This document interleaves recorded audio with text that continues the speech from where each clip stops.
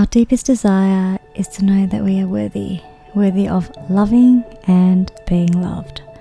This podcast explores how to love fiercely, and how to be guided by the heart and trust in the most powerful energy in the universe, love. Our task is not to seek for love, but merely to seek and find all the barriers within ourselves that we have built against it. Welcome to What Would Love Do? Thanks for listening. Hello, beautiful soul. Welcome to another episode of What Would Love Do? I'm your host, Yumi Nguyen. Now, wherever you are in the world, I hope you are having an absolutely gorgeous day. And if your heart is hurting, if it's heavy and there's a burden on it, I want you to know that this too shall pass, that you are not alone.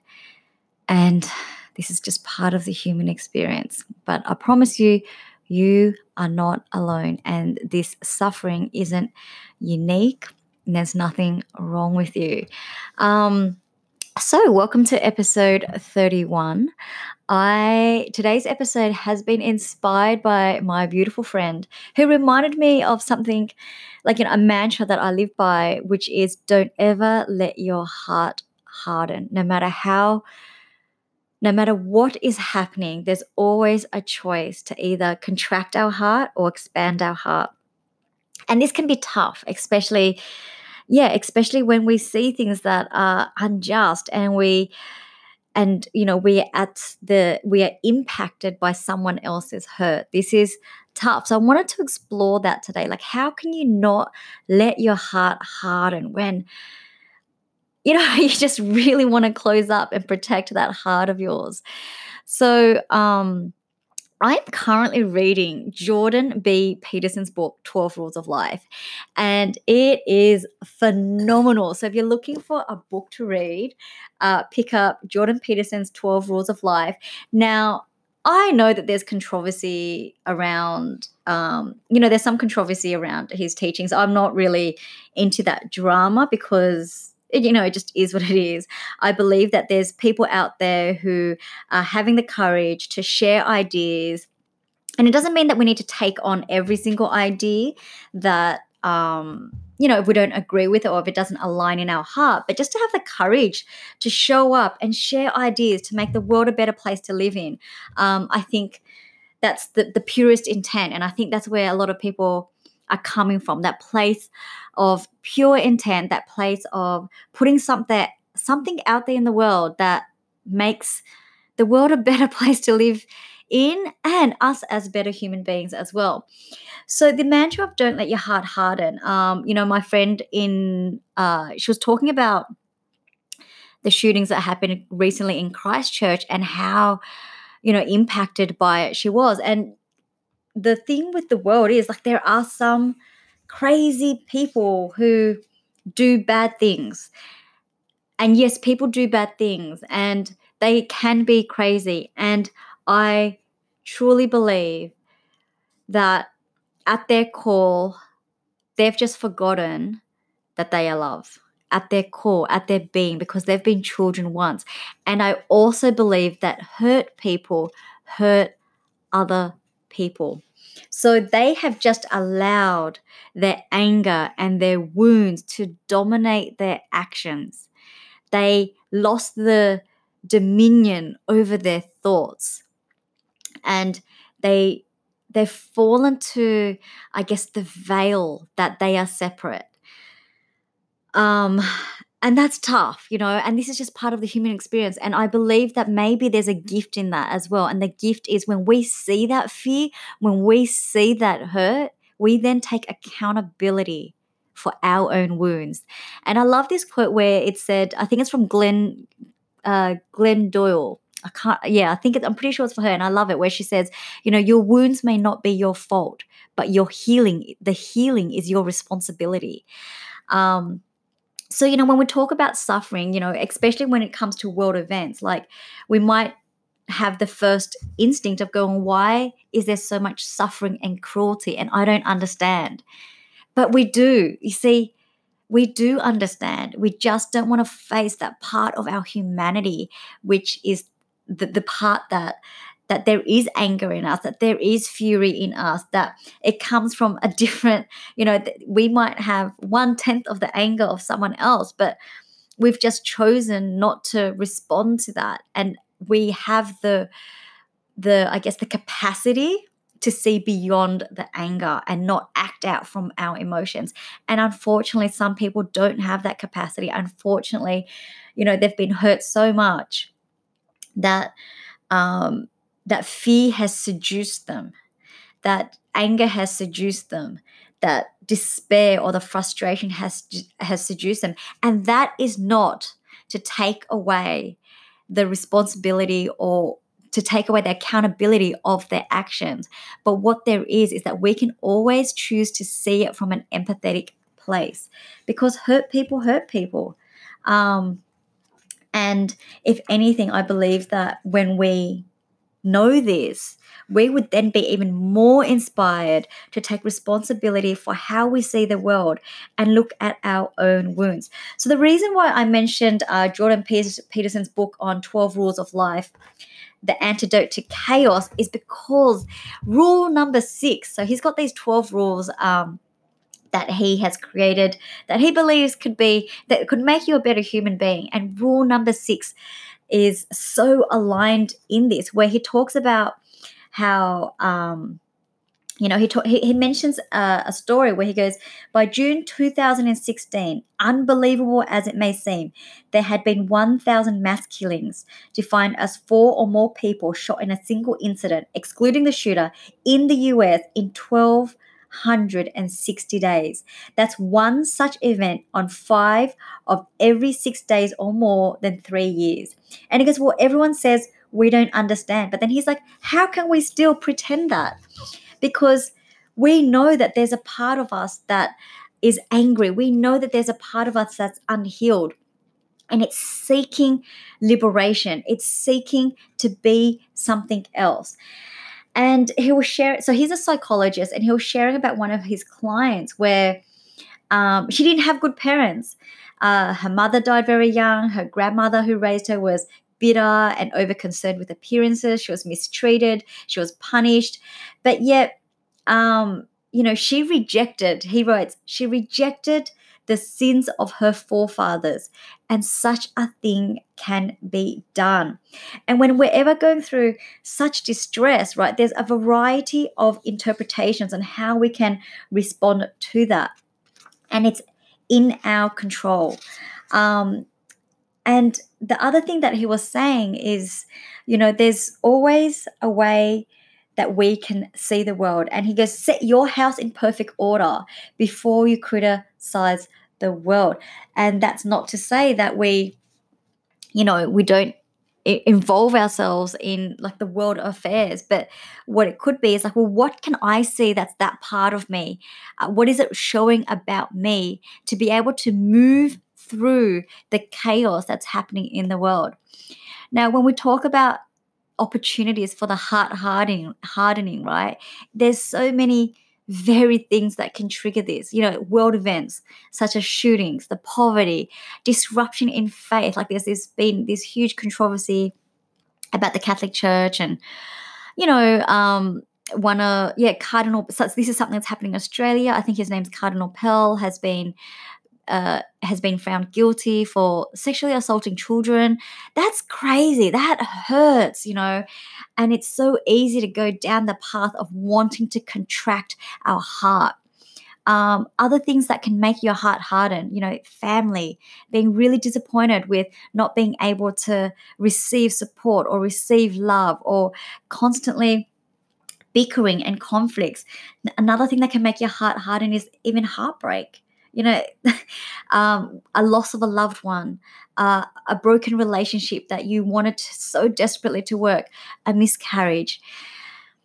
It's so easy to, and what we focus on expands. If we want to focus on how the world is a terrible place, how the world is unfair, how the world is not on our side, how we just can't find a break, how our heart keeps getting battered, we will continue to create those circumstances. We will continue to expand that that part of our psyche.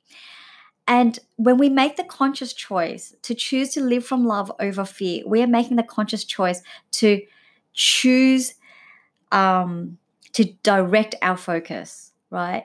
And we're choosing to direct our focus to the goodness, to the joy, to the purity that also lives in the world. And when we talk about that, like, so one, I don't really watch the news. I know some might say, oh, but then you're not being aware of, I don't know, what's going on around the world, etc. I'm selective, right? So look, I do have Facebook. My Facebook is curated, so I'm reading articles about mindfulness and reflection and self-awareness and science and psychology. So I don't really follow. Sorry, friends. Look, this isn't any reflection on our friendship.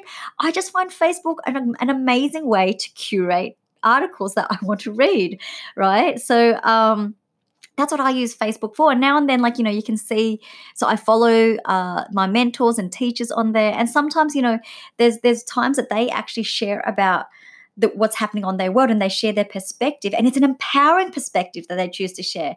And then I'm like, yeah, I'm going to learn from that. So if we are finding a way or a place to stand or a place in which to interpret what is happening in the world, follow that of the people that we are inspired by. See their perspective. It doesn't mean that we take it on blindly, but take it on from a place of courage. Take it on from a place of an open heart. So let's see the goodness that's happening in the world. There are unnamed heroes that spend their weekends cleaning up the environment. I see them at the beach. They go up and pick up other people's rubbish, and they find so much joy in doing that. There are people that organize shelters, bedding, or rescue for those that are in need, those that have been impacted by domestic violence, the homeless, people who are suffering from mental health. I mean, you just need to go to the hospitals. We live, and I'm not saying that this is worldwide because I don't know what's happening worldwide, but I know in Australia there are people working overtime, the nurses, the doctors, the surgeons. I don't know what's going on in their family, but they do the best of their ability to care, to look after people that they don't even know, right? And they could be having havoc at home. They could be having children that they're not seeing, being able to let go of their relationships. And I'm not talking about doing life from a selfless place, or life from a self-sacrifice place. I'm just wanting to bring attention to there is also goodness in the world, and if we focus on that can then expand. And there's goodness in even the parents that are doing the best that they can just to be good parents, to raise great kids that can contribute to society, where they're conscious of, not repeating the wounds from the past. And they forgive their parents, and they know that their parents did the best that they can. And they go, you know what, we have a choice and an opportunity to do better. Now, when my friend was mentioning about never let your heart harden, and what she was dealing with was in terms of how to interpret the events of there was a mass shooting in Christchurch. So in summary, I don't know the full details, but this is one extremist who went into a few mosques, I think, and then started shooting. It was like a shooting game where he had a GoPro on his head, and he just started shooting people who were practicing Muslims. And I think there was about 44 people that died in that shooting. Now, there was a thought leader that shared about the article, and she shared about an interview from one of the husbands where his wife was shot dead. And the husband said this. The husband said, if I could, I would meet the shooter and give him a hug. And I want to send him love. And I want to send him forgiveness. And I want to tell him that he is my brother. And I want him to know that if my wife was still alive, that she would forgive him too, and that she would send him love too. Because it's so easy to meet hate and fear with hate and fear, but that's not how you dissolve it. That's not what fear is asking for. Fear is seeking love. Fear is seeking redemption. So I invite that no matter what is happening, no matter what circumstance that you are facing, give yourself permission to choose to see it with love. That if someone else is hurting you, to meet their pain in their heart with your empathy and compassion, because you know that their heart is hurting. Now, it doesn't mean to be a doormat. It doesn't mean that you need to be nice. You need to meet yourself with love. You need to meet your heart with courage as well. So if someone's hurting you, you got to be clear on the boundaries. You can love someone and not need to condone that behavior. Okay, love does not mean condone. So if you're in any kind of circumstance that is compromising your sense of well-being, you can send that person love and say goodbye, okay, because you don't need to save them. What that this circumstance is calling for is an act of self-love and an act of compassion. You can be empathetic to another human being and you do not need to save them. No one needs saving. We are here on our own journey. And so I know so many people that stay in relationships that are not great, but they feel like they can't leave because they need to save that other person. No, that's just hiding the responsibility or not facing the responsibility for you to do your own healing, for you to turn to love for yourself, because it's so easy to go, okay, and distract yourself, right, and turn away from your wounds and trying to attend to someone else's wounds. But hey, guess what? No one can heal another's wound. Like the healing process, the transformation process is really up to your own self. Right? As much as we want to heal another wound, it's not your responsibility to heal another wound. It is absolutely their journey. So do not take that away from them. So if someone's hurting you, you can meet their pain, the pain in their heart with your heart. Meet it with love, empathy, compassion, as well as courage and boldness. And it doesn't mean to be a doormat. It doesn't mean that you need to be nice, because people do mean things and they're acting out of a place of hurt, and you do not need to be subjected to that hurt, and you can send that hurt love, but you don't need to be there, right? And this is a learning journey. So the other thing that Jordan Peterson says is that if you are suffering and your suffering is unbearable, and then you start to become corrupted by the fear, he goes, start small and start cleaning up your life, right? You start small. So these are the questions he gives us an opportunity to answer. Have you made peace with your brother? Replace brother with yourself. Have you made peace with yourself? Have you made peace with your partner? Have you made peace with your mother, father, your circumstance? Have you made peace with your finances?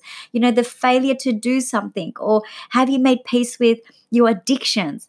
Like making peace with it. And this is what I mean by you can meet fear. Like addiction is born from fear with love. Because when you start making peace, when you start forgiving, its grip starts, the grip that it has on you, releases, right? And it gets, it no longer hijacks you. Well, not no longer, but you're starting the journey of healing and not surrendering to, or not, I guess, being held captive by the fear. The other question that he presents is, are you working hard on your career or even job? Are you letting bitterness and resentment hold you back and drag you down? Do you have habits that are destroying your health and well-being? Are there things that you could do, that you could do, that would make things around here better? So never let your heart harden is really an active practice, an active choice to be able to see the goodness of what is and forgive the hurt of what has been. It is a choosing to see, or choosing to be guided by compassion, choosing to be guided by empathy, and looking at our own wounds and looking at humanity and going, hey, I'm a part of this. What is my participation? Is it the anger that I haven't been able to resolve in myself? Now, this is the thing, the crazy thing, right, is that people think that they shouldn't feel angry. You will feel angry, and there's nothing wrong with that. What is detrimental to the experience of life is when you make someone else responsible for your anger, when you make someone else responsible for your healing.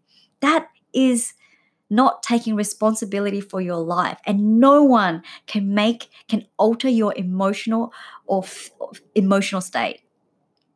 So have a dominion over your anger, have compassion for your anger, allow it to come through and not be hijacked. Don't let it hijack your actions or your choices.